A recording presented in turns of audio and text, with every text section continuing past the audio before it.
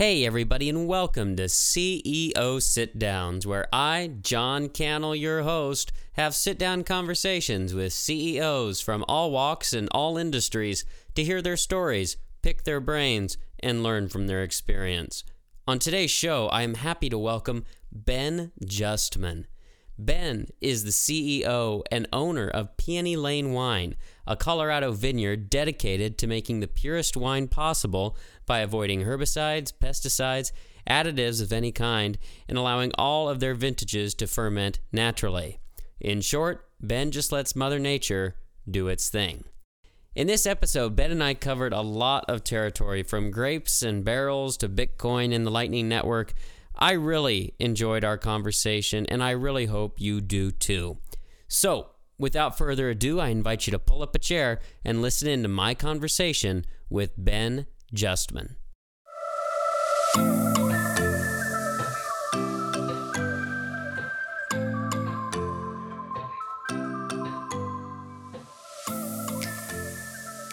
Hello, Ben. Welcome to the show. I am thrilled to have you on. Thanks for having me, John. It's like to be here. You bet, man. Well, for starters, give the audience an idea of your background and kind of take us through the highlights leading up to where you are now. So I own and operate and wine make at a small winery in Colorado called Peony Lane. I do natural wines, so trying to keep things as close to nature as possible, like as few additives as possible, as little intervention as possible in the winemaking process. So that's what I've been doing for the last 4 years, and kind of just coming into my own within that, as starting a winery kind of has a long beginning process with making wine and then waiting 2 years as it ages and still trying to run the business. So that's where I'm at right now, and it's been a great journey. Sure. How did you get into that, Ben? So I grew up on the farm that I live on now, and my dad's dream was always to grow all his own food. And so we moved there when I was 8 from Austin, Texas. And it was a large apple and pear organic orchard. We had 2/3 of the organic pears in Colorado at one point. And so he tried out the large fruit process, and then first year lost a ton of money and worked a ton. Second year lost a ton of money and outsourced it. So we ended up just selling off some of the land and cutting down some of the apple trees. Just, they were Red Delicious apple trees, and no one eats Red Delicious apples anymore. So he was looking for something to plant in one of the blocks that we had cut down the trees. And there's a buddy of his was like, "Hey, plant some Pinot Noir grapes. I'll buy them from you." And so 3 years into that, we had our first little crop, and my dad was like, "Hey, I have some grapes, buy them from me." And the guy was like, "No, I don't want them till the 4th year, but I'll show you how to make wine." And so my dad, wanting to make everything for himself, made wine, and was like, "Wow, that's 5% of the labor compared to what I've been doing for these grapevines." So he never ended up selling the grapes and just started making wine. There was 1 year where he had a ton of grapes. And so the liquor laws say you can only have a certain amount of wine per person, enough to be it's more than one person could ever drink in a year. But the amount of grapes he got that year was the biggest year we've ever had. So way higher. So anyways, he started technically a winery at that point and got certified legal, started selling the wine, and it was a big hit. There's 8 or 10 wineries in my area, and the wine that he made in 2012 was the it wine. Like that was the bottle to snag. So then 2013, smaller crop, but he still sold it. 2014, moderate crop, he still sold it. And then 2015, he had one barrel go bad.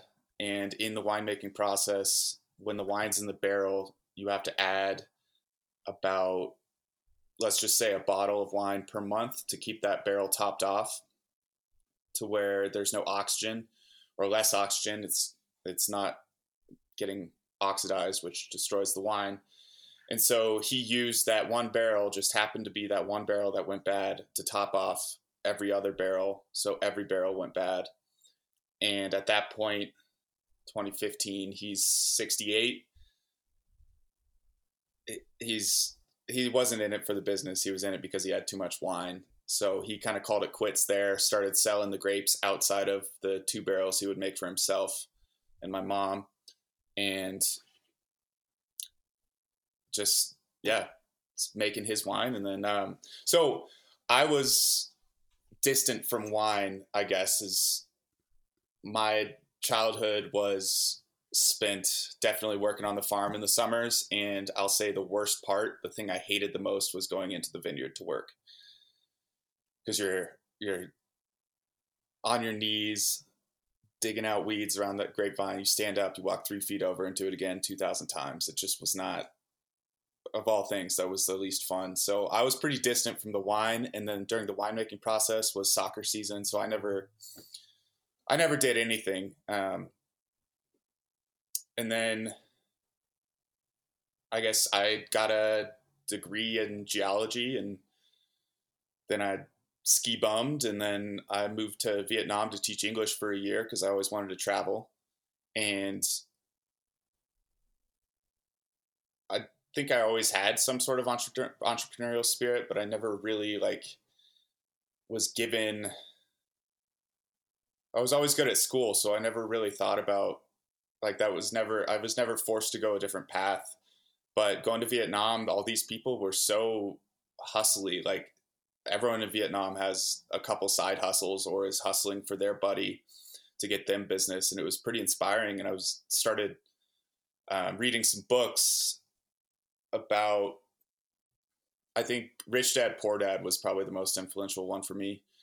Just made me realize all right, cool, you should start a business. So I started a little t-shirt business that went nowhere, and it made me realize that I don't really want to do any online marketing.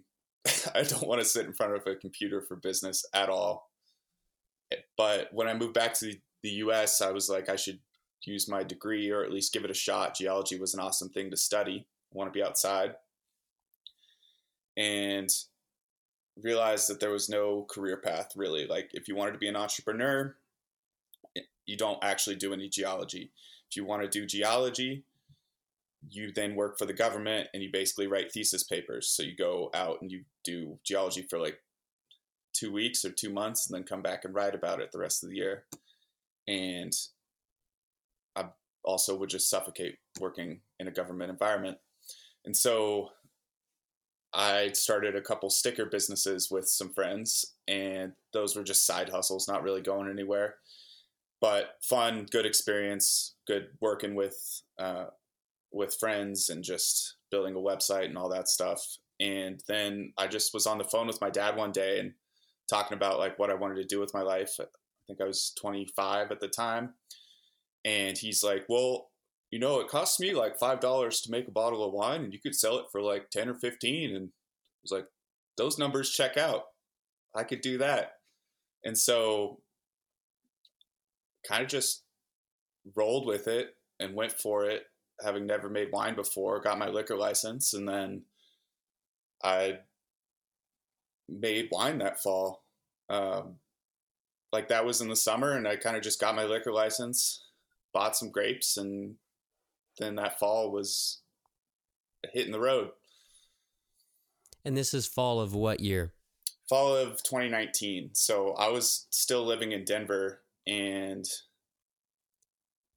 that year I was still working full time in geology, but I made it so I could work. I worked 4 10-hour days And then this is just during the winemaking season. So that's like maybe a month or 2 months where you get the fresh grapes, you crush them, destem them, and then they ferment for 2 weeks, and then you press them into barrels.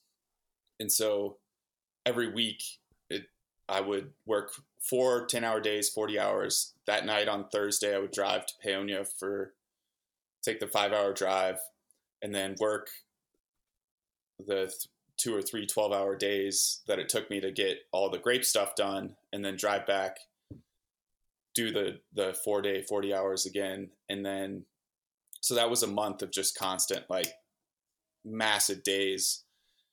And then it's over, it's in barrel, and that you can kind of chill at that point. So getting it started was just massive undertaking. I don't know what I'm doing. I get home and I'm like, Dad, teach me how to make wine. You did this. You made some great wine. And I'm like, my dad doesn't really know what he's doing. He was just kind of going for it.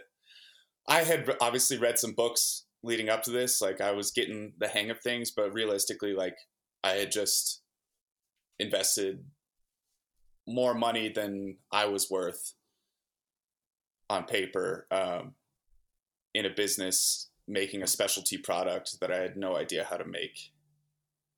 And then I was not going to see any product market fit for another 2 years.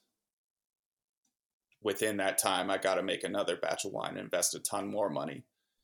So first 2 years of the winery were basically a lot of guesswork, honestly, a lot of friends and winemakers and everything helping. And like, I'm someone who's very comfortable being the dumbest person in the room. And I think that's a good place to be. So I just asked so many questions, got as much help as possible. And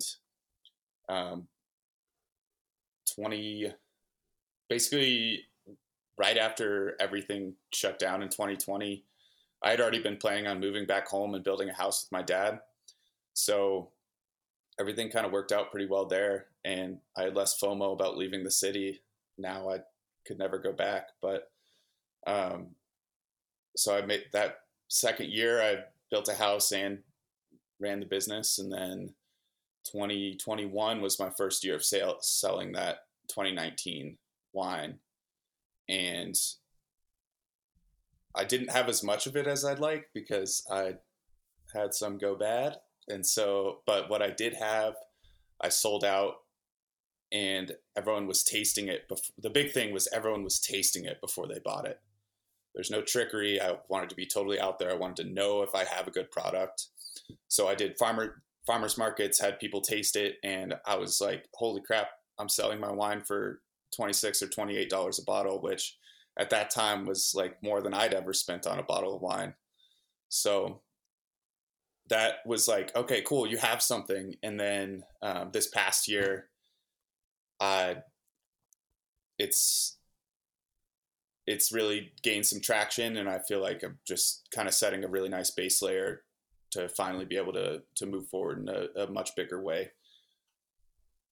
Sure. That's really admirable. That really is.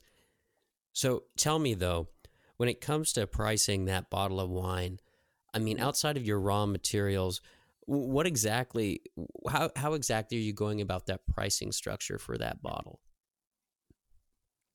So I would say it cost me about $10, not counting any of my labor, and $10 in materials to produce a bottle of wine.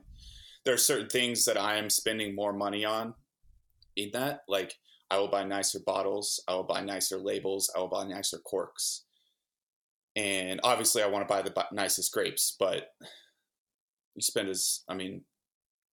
I guess if you're out in Napa or something, you're spending way more than I am on grapes, but grapes end up being about $3 of that $10. And so when I'm pricing my wine, I've done a bit of reading about it, just learning how to price stuff. A lot of it's just kind of feeling people, understanding people, and understanding market psychology. And I got to put myself in front of the right customers, but I'm selling and marketing a premium product. And if it doesn't have a premium price, then people don't perceive it as that. And so I would say what I've read, 90% of wine sold in the US is sold below $20. And that number surely is changing as the dollar devalues. But basically, like, I want a higher profit margin. And that first year, I kind of just, I've manipulated prices a decent amount. Like, I'd go to a farmer's market and one day I'd sell it. Like, I had a white wine that I sold anywhere from $17 to $24, and it sold worse at 17 than 24. And that was kind of a wake up call for me.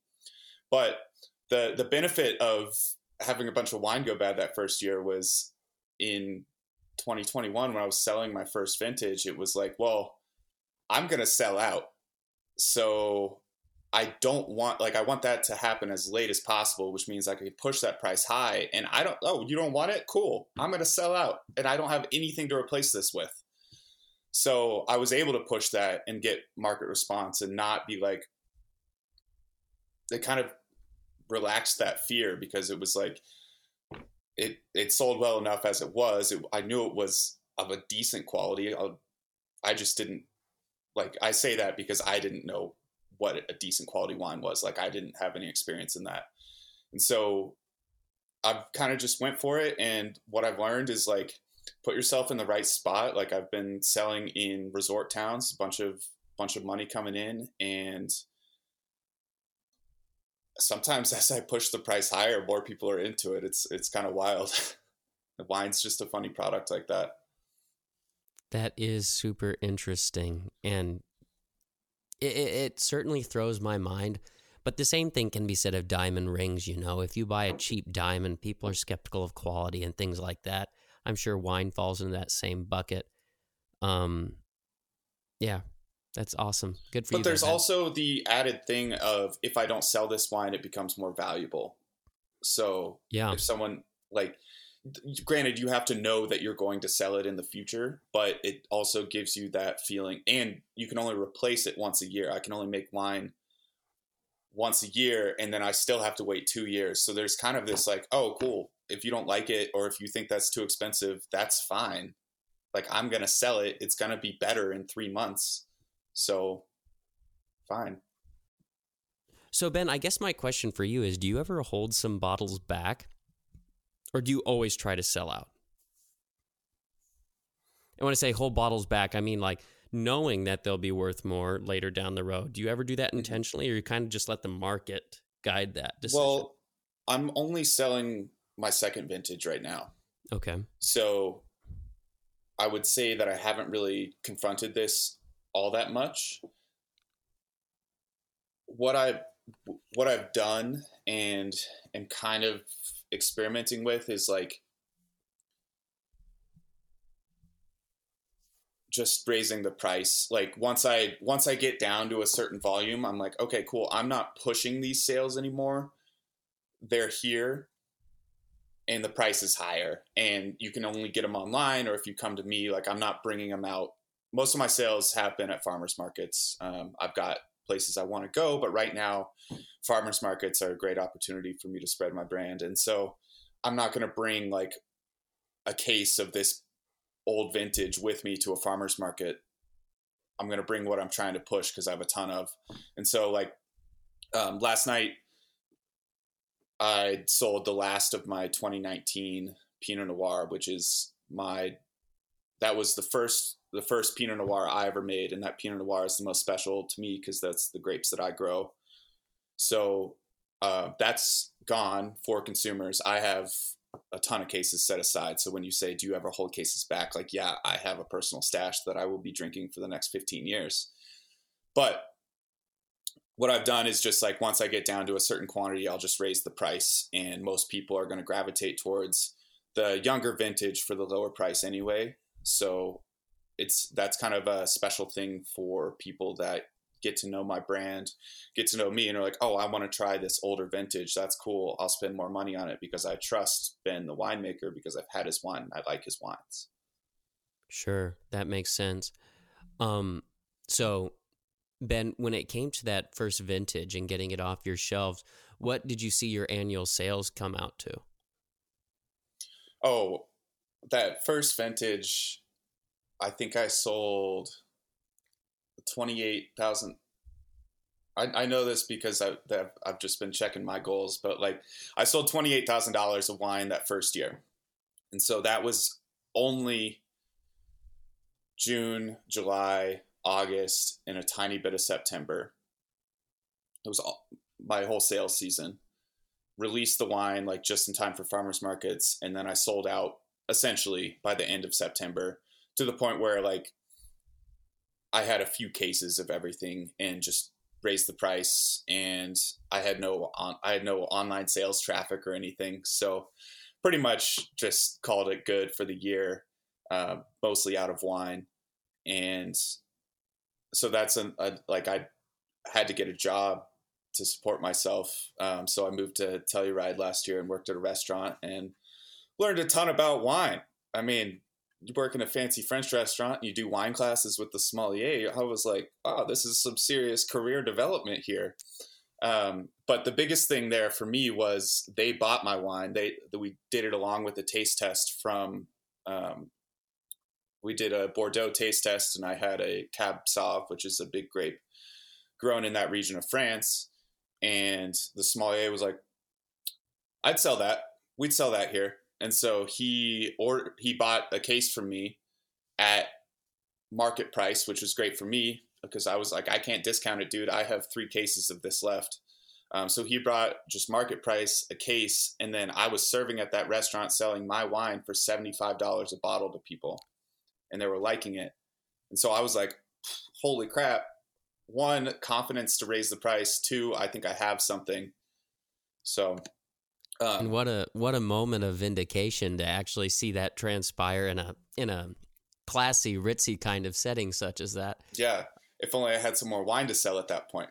I had to wait another few months to have anything. So I'm curious though, when those folks tried it, when the sommelier tried it, could he tell right off the bat that it was a natural product? It was a natural wine? I would say that he didn't really have a chance to do that, just because he knew what I was doing. Gotcha. Like it wasn't a totally blind thing. Gotcha. Okay. So you had to do all that. Do you still have that job? Are you balancing that? Or are you fully back in the wine biz? So that was just seasonal. Ski Town ends in April. And then, so I moved back home to Peony in April. And that's like still a bit of free time. Like I'll say I was working on wine business the whole time. You're applying to farmers markets, you're doing business development stuff, but job at the restaurant 4 or 5 nights a week, and skiing, and winters are a bit more chill. And you go back once a month to top off the barrels. But yeah, in April, I moved back to Peonia and just kind of started prepping for the next farmers market season. I had to design new labels, get those printed, get everything applied, and make sure it just all set to go, and also just work on the farm a little bit. And then farmers market season started in May, really in earnest in June, and then June, July, August, September, I started out doing 5 farmers markets a week. That wow. Is like wake up in Peonia, load up, drive out 1 to 2.5 hours to the farmers market, sell wine all day, drive home. That was day after day. Like giant days, very brutal. I like sales. I like talking to people, but at a certain point, you're just done. But I was selling a ton of wine. Like I was really psyched on how things were going. And then I had one farmer's market just got shut down, and then a second one I found an employee for. And so that was one of my goals for this past summer, was just to at least get my feet wet having an employee. And so this was a friend of a friend, had met him before, and he ran one farmer's market for me. So in Telluride, there's kind of two towns. There's the resort town and the main town. The resort town's farmer's market was on Wednesday. The main town was on Friday. So before I had him, I was driving to Telluride, doing the farmer's market Wednesday, camping for 2 nights, and doing the farmer's market Friday, and then had Saturday, Sunday farmer's markets.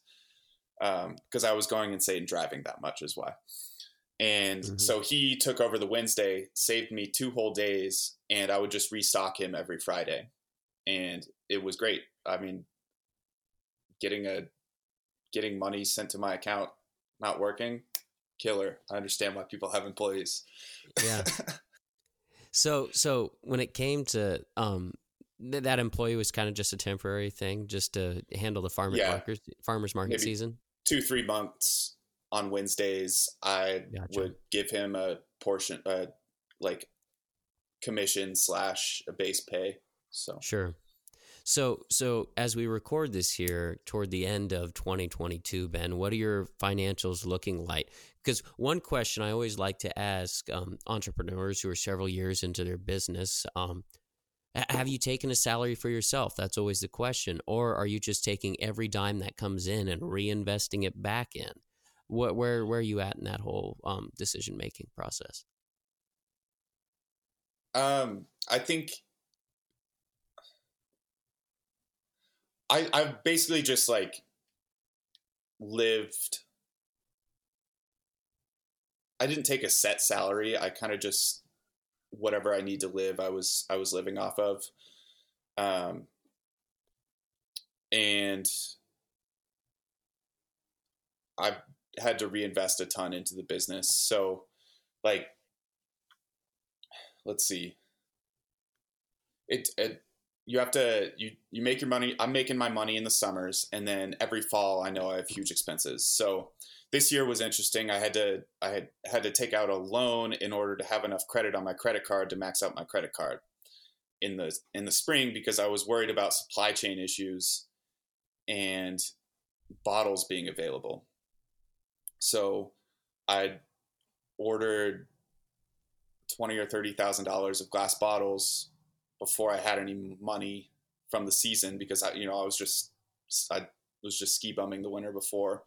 Didn't have any nest egg. I was hoping to build that nest egg through the summer, pay for the bottles, pay for the wine and everything. So started out negative, turned out positive pretty quick, was psyched on my sales, and then everything I had saved up is straight back into the business. So $40,000 or $50,000 on grapes, and spending money on I will be spending money on labels and corks and labor, but it turns into everything's going back into the business real quick, because it's on this 2-year time scale where I'm doing less sales than I'm making wine, because I'm trying to let my wine age. I mean, even in the last 3-4 months, I've noticed a marked difference in the quality. It just gets better. And so as I push that threshold of, no, I don't want to sell this wine until it's this old, that pushes my financials, because I'm always trying to build and extend, but I have to do it on a 2+ year time scale. Realistically, like 3 or 4, if I'm talking about getting financial returns from that wine. 2 years to release. So I was just about to ask that. Is 2 years the minimum? So I started out at 18 months, a year in barrel, 6 months in bottle. And I'm pretty much sticking with a year in barrel. I may like decide to change that at a certain point, but it works well, and I don't have room to hold more barrels to do more. But I've noticed my dad thought that his wine got better at 2 years, specifically like 2 years, it turned a corner. And like I said, in the last 3-4 months, coming up on the full 2-year anniversary of my 2020 vintage, which is what I've really been familiar trying all the way through all this summer, that just got so much better recently that I'm like, I need to stick with this. And so, yeah, you kind of balance this level of, cool, I need sales, but also I never want to sell out of wine. I always want to be able to push it. So you're messing with pricing there for speed of sales, but also like you're just, I don't know, it's a different time frame. Like I'm just trying to, I'm trying to build a business that is just a great life for me, good lifestyle, and is also successful throughout as long as I want to do this. So taking the patient route just seems like the way to go. And I'm forced So, into it. yeah, yeah. So my question for you is, were you always like, from early on kind of innately a long-term thinker, or is making your own wine turned you into a long-term thinker? I would say I always wanted to be a long-term thinker, and there were certain things that I would definitely think long-term about. Thus the geology background, that was just so interesting to me, learning about how landscapes change over hundreds of thousands to millions of years. That just was like so perfect for me. But I would say I've been an extremely impatient person most of my life. I kind of just throw myself into things and do it, thus starting a winery, having never made wine before. But I've had, at this point, around 15 concussions, and I've always been like a really fast skier, and everything I do, I just kind of go for and don't think about consequences, or didn't. And so at a certain point, like with all those concussions, I had built my life to focus on skiing. Not that I was like ever going professional or anything, but just like that was my passion. That's what I want to build my life around. And there just got to be a certain point where it was like, dude, you're just like, you're as good of a skier as you're ever going to be, because you can't keep pushing yourself like this because of these brain injuries. And so that was a multi-year process of like learning how to just be like, take a breath. Do you want to do this? And so that was probably the start of my slowing down. And then it's been a wild process in my life that was probably like started in 2017. And then in 2019 started the winery, and knew this was going to be at least 2 to 4 years before I really get going. And then in 2020, I started building a house with my dad, which is very much like feeling, I'd done construction projects before, but this was going to be my house. And like, I was building it and being like, my kids are going to be running around here. That's cool. So that really got me in this long-term time frame. And then right around that time when I moved back home, I moved in with one of my best friends from high school who was a Bitcoiner. And I was really into personal finance and all that stuff, but like hadn't taken Bitcoin seriously. And it turns out that was kind of like just what I was looking for, as in 2019, when they crushed interest rates, my whole financial paradigm, like the model I built for myself, had just totally shifted, and I was looking for an answer. So I think you've probably come across a lot of Bitcoiners that are like, yeah, my time preference has totally lowered. And that was kind of just the final piece of the puzzle for me in lowering my time preference. But it's been kind of this long journey of just slowing down a little bit and just trying to build for the long term. And so wine is just such a great vehicle to have as a business, to build for the long term and build a life that I want. It fits really well. I love it. And for those listening who might not get the jargon, so to say, a low time preference means you are not concerned about the immediate future. You're looking to the long term. So on that note, though, Ben, let's talk about Bitcoin, because you, and I think this is pretty unique, offer your customers the ability to pay for their wine in Bitcoin. Tell me how you came to that decision, and how that's gone. Has there been much interest in that? So it's, that decision has kind of changed the trajectory of my business and has been so great for me. Basically, I didn't, like, I wasn't totally I didn't really quite understand. I don't know. It takes a long time to really get Bitcoin, and it totally is a humbling, like, just flips your world upside down experience. And So in 2021, I was just really worried about wine sales and knew about Bitcoin. Had one guy ask if I accepted crypto, and I was like, I'll take your Bitcoin, but I didn't have any way. Like, I didn't know what I was doing, any way to accept it.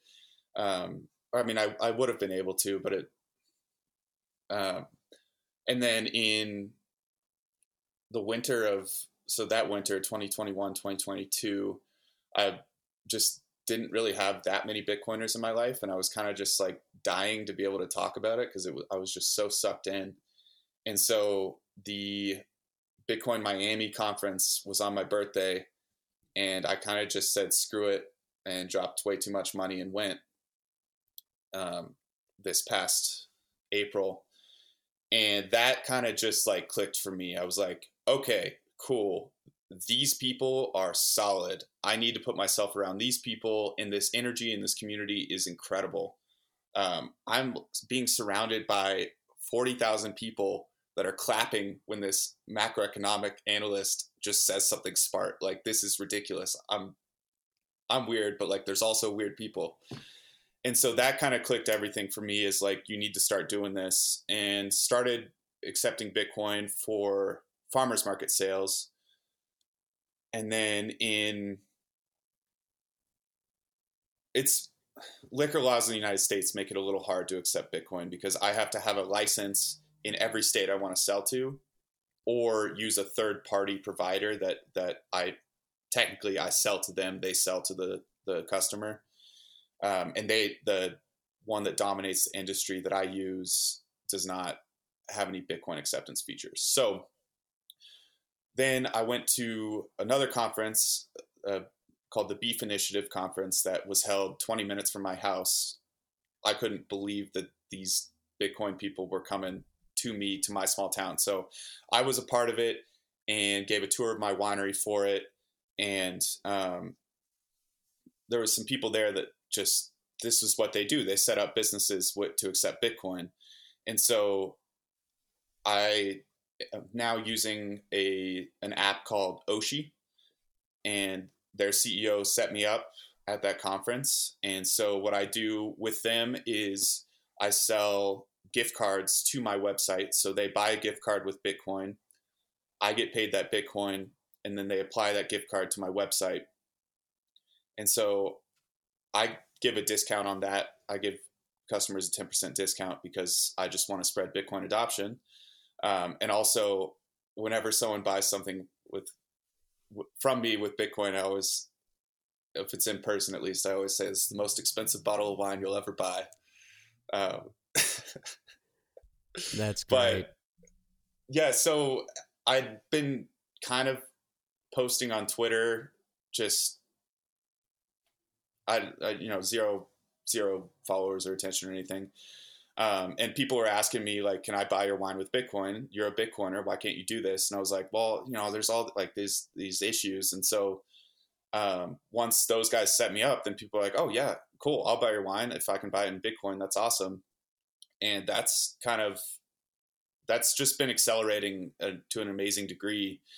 And it's been really cool to be a part of the creator economy within that, because the Bitcoin community is like so incredibly supportive and wants to build each other up and everything. And also, yeah, just great people. Like, I started out putting a Bitcoin accepted here sign, being like, I just want to, like, if there's a Bitcoiner walking around, I just want to meet him, I just want to meet friends. Cause like I said, I went to that conference. I was like, these are my people. And it turned into people like, obviously any Bitcoiner that walks by stopping and paying in Bitcoin, but it turned into this. I had one guy drive 5 hours. He had another like excuse, but he drove 5 hours to come buy my wine with Bitcoin. And like, not just that, like, we chatted for a while. Like, it was great to meet this guy, and I learned so much from these people. But like I said, just the community, the enthusiasm. It's been really cool to be people's first Bitcoin transaction. Like, I've never bought anything with Bitcoin before, and it's really cool for that. So I would say that it didn't affect my in-person sales, which is by far the majority of my business. I mean, I'd get maybe 1 or 2 Bitcoin transactions a week. I would hold all that Bitcoin.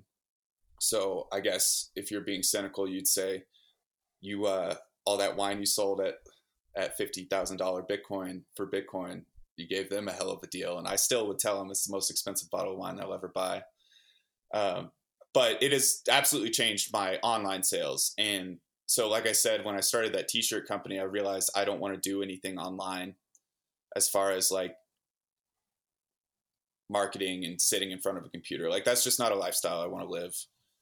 And so I've been getting a lot of online sales, and I just kind of exist on Twitter, like just am myself. Like, I'm very conscious that I'm not my business profile. I'm not trying to be an advertiser dude.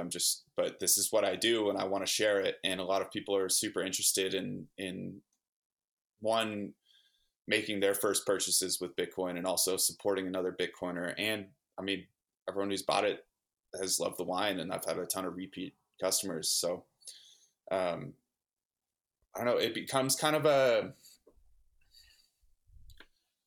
like, I want to, so in people buying my product for Bitcoin, I've also wanted to buy products for Bitcoin. So like and I've had a lot of people offer to trade me stuff. So like, I'll send them wine, they send me whatever they make. And that's cool. But on the Oshi app, they have all these companies that offer products and services for Bitcoin. I've found a couple that I'm like I buy Bitcoin coffee exclusively now, because why would I give my money to someone else when I could buy good coffee from a Bitcoiner? Like, I'm just going to support a Sure. Bitcoiner over anyone else if it's a reasonable product. And so I think a lot of people feel the same way about my business, and it's pretty cool to be part of that circular economy. Yeah, and I will say, Ben, that's how I found out about you, was the Bitcoin community on Twitter, and somehow you popped up, and I thought, man, what this guy is doing is really interesting, and that's just terrific. And I was also at the Bitcoin 2022 conference in Miami, Nice. and I mean, to your point about the energy, it was crazy. I mean, there was a moment where I was walking down the sidewalk, and I'm not even exaggerating. I heard one language on my left, a different language on my right, none of which were English. And I was just like, wow, this is bigger than I had originally thought. And I knew it was big, but bigger than I had originally thought. So back to the Bitcoin implementation within your business. So if I understand this correctly, you don't use any payment providers like Stripe, or do you still? So as for Bitcoin specifically, Well, I use just overall online sales. How about?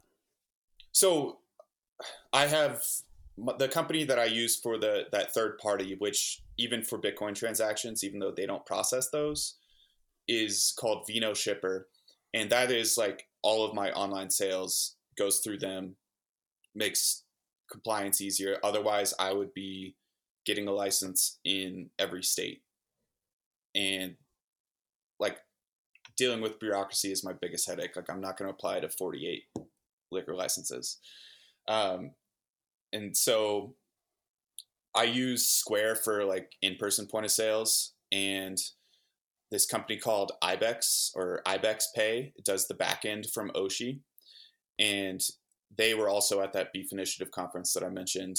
And so they set me up with that. And I use that for in-person Bitcoin point of sales as well. So that is just a point of sale feature where they accept Lightning transactions, so instant Bitcoin transactions. They accept, let's say I do 10 in a day. They accept all 10, and then at the end of the day, they send me one on-chain transaction to whatever wallet I want. That way I can accept Lightning transactions, get paid instantly, and then get everything sent on-chain to whatever wallet I want without my employees having access to my Bitcoin. So normally in a wallet, they would be able to send and receive, but Ibex Pay gives me an option so they can only receive to whatever dollar amount. And I could choose within that for Ibex to pay me, like, let's say 50% in dollars. If I wanted 50% Bitcoin, 50% dollars. And I would say that if I was doing a majority of my sales in Bitcoin, that would be a necessary thing for me. I can't run a business 100% on Bitcoin right now. And I think if you can run a business 100% on Bitcoin right now, the only reason you're able to do that is because you either have a ton of money in dollars already, or you've been in Bitcoin for a long time and seen huge gains. And so it just doesn't matter as much. It's pretty unrealistic to run a business specifically on Bitcoin. But I will say that anytime anyone buys something from me in Bitcoin, it stays in Bitcoin. Yeah. And I think that that's, well, I don't know, you run your business however you want, but like, I think Bitcoiners appreciate that, because there's a reason they're not paying you in Bitcoin because they want you to have more dollars. They're paying you in Bitcoin because they want you to have more Bitcoin. Yeah, I'd agree with that. At the present moment in which we find ourselves economically, you still need a little fiat to take care of certain transactions. I can't remember which Bitcoiner said it best, but your checking account should be fiat. Your savings account should be Bitcoin, and I think that's a pretty good rule for most folks to follow. And before I upload this, I want to get the link for those companies that you mentioned, Ibex specifically. I think that's really neat, that whole idea of just receiving, keeping your funds safe in that way. So yeah, that's awesome, man. Like, more power to you. I'm so glad to hear that Bitcoin adoption is getting into wine. I think that's terrific. But another question, really, Ben, I had for you was, what sets the natural wine making process apart? Because I'm sure a lot of folks are very, very accustomed to, just the brands that they find in the store. But what sets yours apart, and why do you find that so important? Why is it a priority for you? So one kind of just learned from my dad in where he's the kind of guy that is just, nature knows best, let things go, and it'll all work out. And so I kind of just went in with that mindset originally, like learning from him how to make wine. And he's pretty extreme in that regard. And so that's my baseline. And now whenever someone tells me to add something to the wine, I'm very much like, okay, here's my baseline. I gotta really need to add that thing to the wine to want to do it, because natural wine is really just wine at its core. It's maybe more fancy processes and like better equipment to do everything so you can get a better product, but it's really the wine style, the wine making style that people were doing for hundreds, thousands of years. And you get a much more localized flavor. So I use the yeast that lives on the grapes in my vineyard to ferment everything. Literally just pick the grapes, take out the stems, the grapes get crushed, and I don't add anything. They just start fermenting in 2 weeks. And to do that, you have to have the baseline of great farming practices. Like, you have to have the baseline of not spraying pesticides, herbicides, bringing a ton in from outside. Like, any mulching we do is from our chicken coop. It's all from our space. And you could it's a lot easier to do on a small scale, I'll say, but you can definitely do it there are natural wines made at much larger scales as well. So to ferment with natural yeast, you get a much more unique flavor, but to do that, you have to farm really healthily. And so you have to have a really healthy vineyard, which means high quality grapes. And it all is kind of a feedback loop that builds on itself. So if I have high quality grapes, pretty unique flavor, then in the winemaking process, I can be pretty hands off because I know that my baseline product is very good and I'm going to get a good a good product if I just take my hands off. Like, I'm more concerned with screwing up the natural process on my own,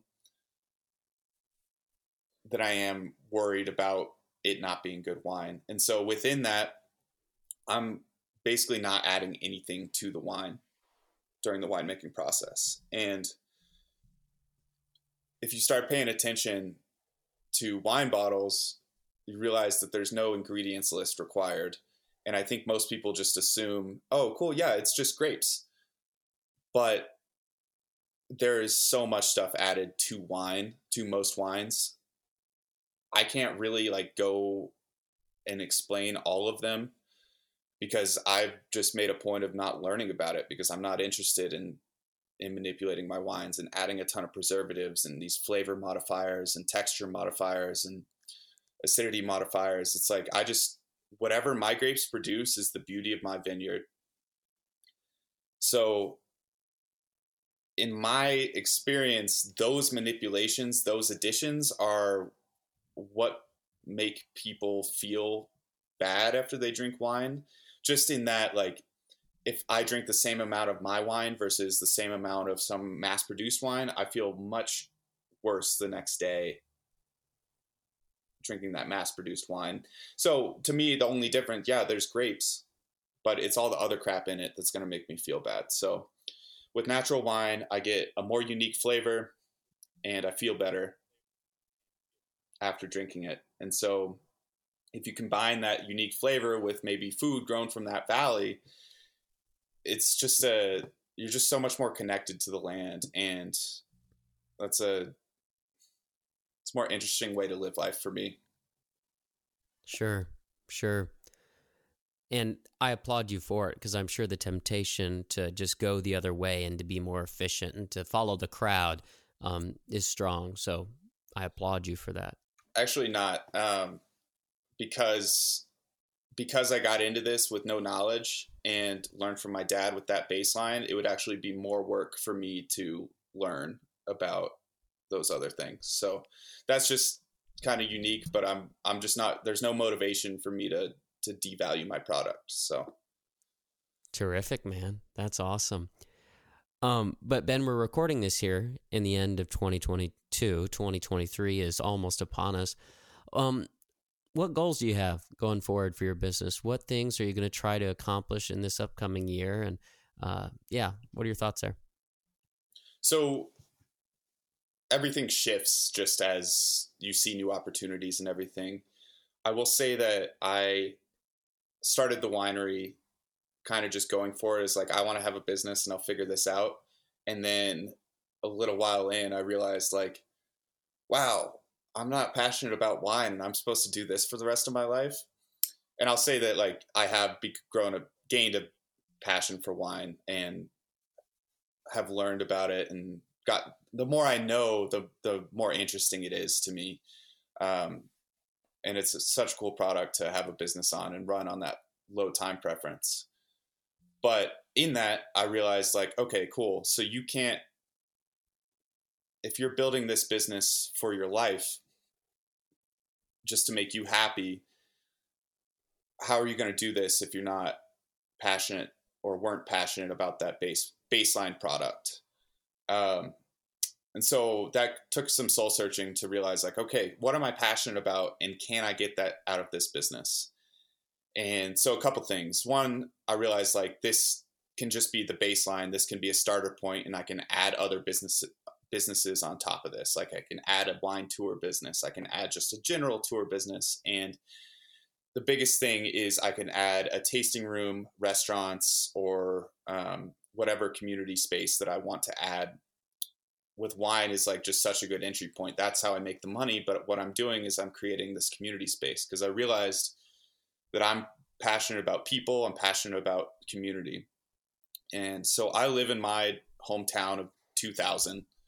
It's changed a lot over the years, but it's still relatively sleepy, which is why I leave. Part of the reason I leave for the winters to move to a ski town and work in restaurants. But if I'm going to live there for the rest of my life, like I already built my house there, it's small enough that I can affect change within it. So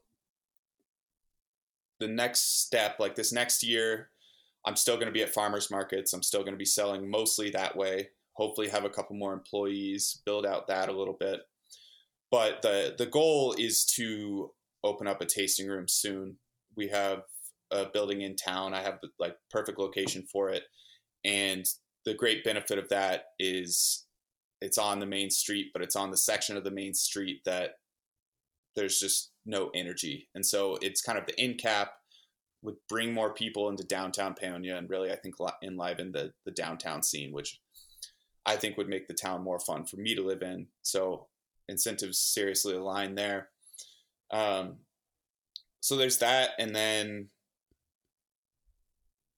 we'll see. I don't know. Bitcoiners seem to like my wine. So that's kind of giving me a lot more flexibility, because I was planning on like never having any online sales. And now they're not big or anything, but like, it's this string that I'm down to keep pulling on, because I've met so many Bitcoiners that way. But yeah, so tasting room, potentially restaurant, potentially these other businesses, but just building slowly is the only way I can really do it. I don't really want to take on any more debt. I don't want to be inflexible. Like, I don't want to be vulnerable in any way. If this is a business I'm trying to build for the rest of my life, I don't want to have any one bad year, because this is at its base somewhat a farming business. So I don't want to have one bad year, one bad frost be in any near position to ruin me. So just trying to build up that financial base at this point before I extend myself too far. And within that, this is really the first like successful business I've run. I'm 28. Like, I have a ton more to learn. So if I grow too fast, I may just get out ahead of my skis. Like, I don't want to grow faster than my competence level grows. So just take it one step at a time. And like, I'm very much psyched on where I am and how things are growing at this point. So there's no rush if I'm going to be doing this for a long time. Terrific, man. Absolutely terrific. But I know we're coming up on time, Ben. I can't tell you how much I enjoyed our conversation.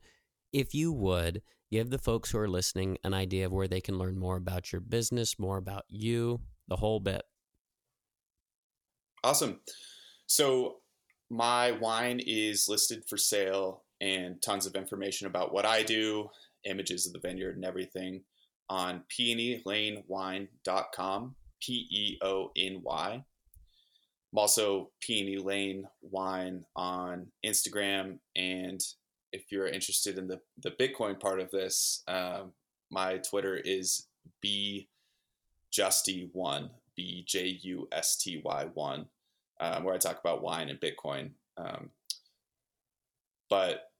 And then I'm available for sale in Bitcoin on the Oshi app. I appreciate everyone who does that. Like I said, I hold the Bitcoin and I'm psyched on that. But it does require a couple extra steps, because you have to buy the gift card on Oshi, apply it on the website, and then make a second fiat transaction to pay for shipping on the website.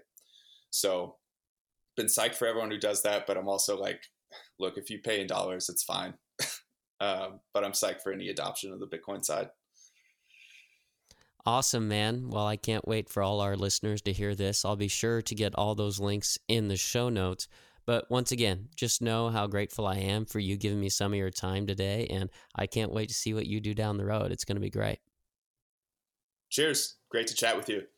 You bet, Ben. Take care. Whether you allowed us to keep you company on your ride home from the office, during your workout, or as you were getting ready for the day, I appreciate you taking the time to listen to this conversation.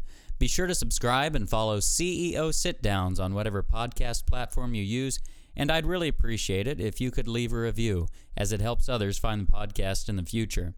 And if today's episode called to mind a friend or family member who you think would really enjoy today's conversation, go ahead and share this episode with them.